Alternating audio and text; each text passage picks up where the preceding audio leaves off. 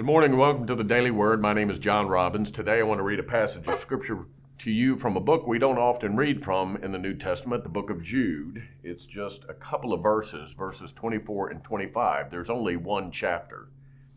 To him who is able to keep you from stumbling and to present you before his glorious presence without fault and with great joy, to the only God our Savior be glory, majesty, power, and authority through Jesus Christ our Lord, before all ages, now and forevermore. Amen.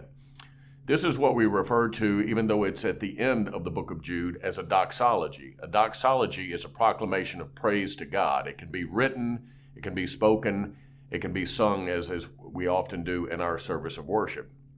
And what Jude does is conclude his short epistle or letter by offering praise to God. And he makes it abundantly clear that if we follow this one, we will not stumble.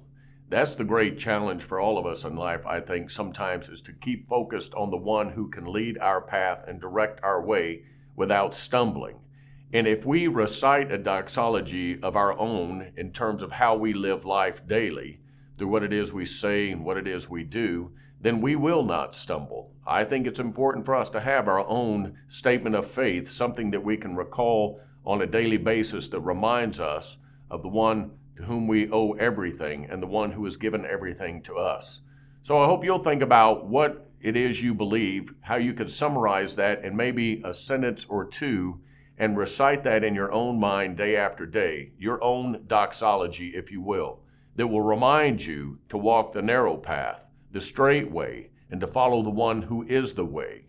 It is something that all of us need to do. If we don't, we will stumble. If we do follow him, we have the way to go every day, always. Blessings on your day. I hope it's filled with great joy.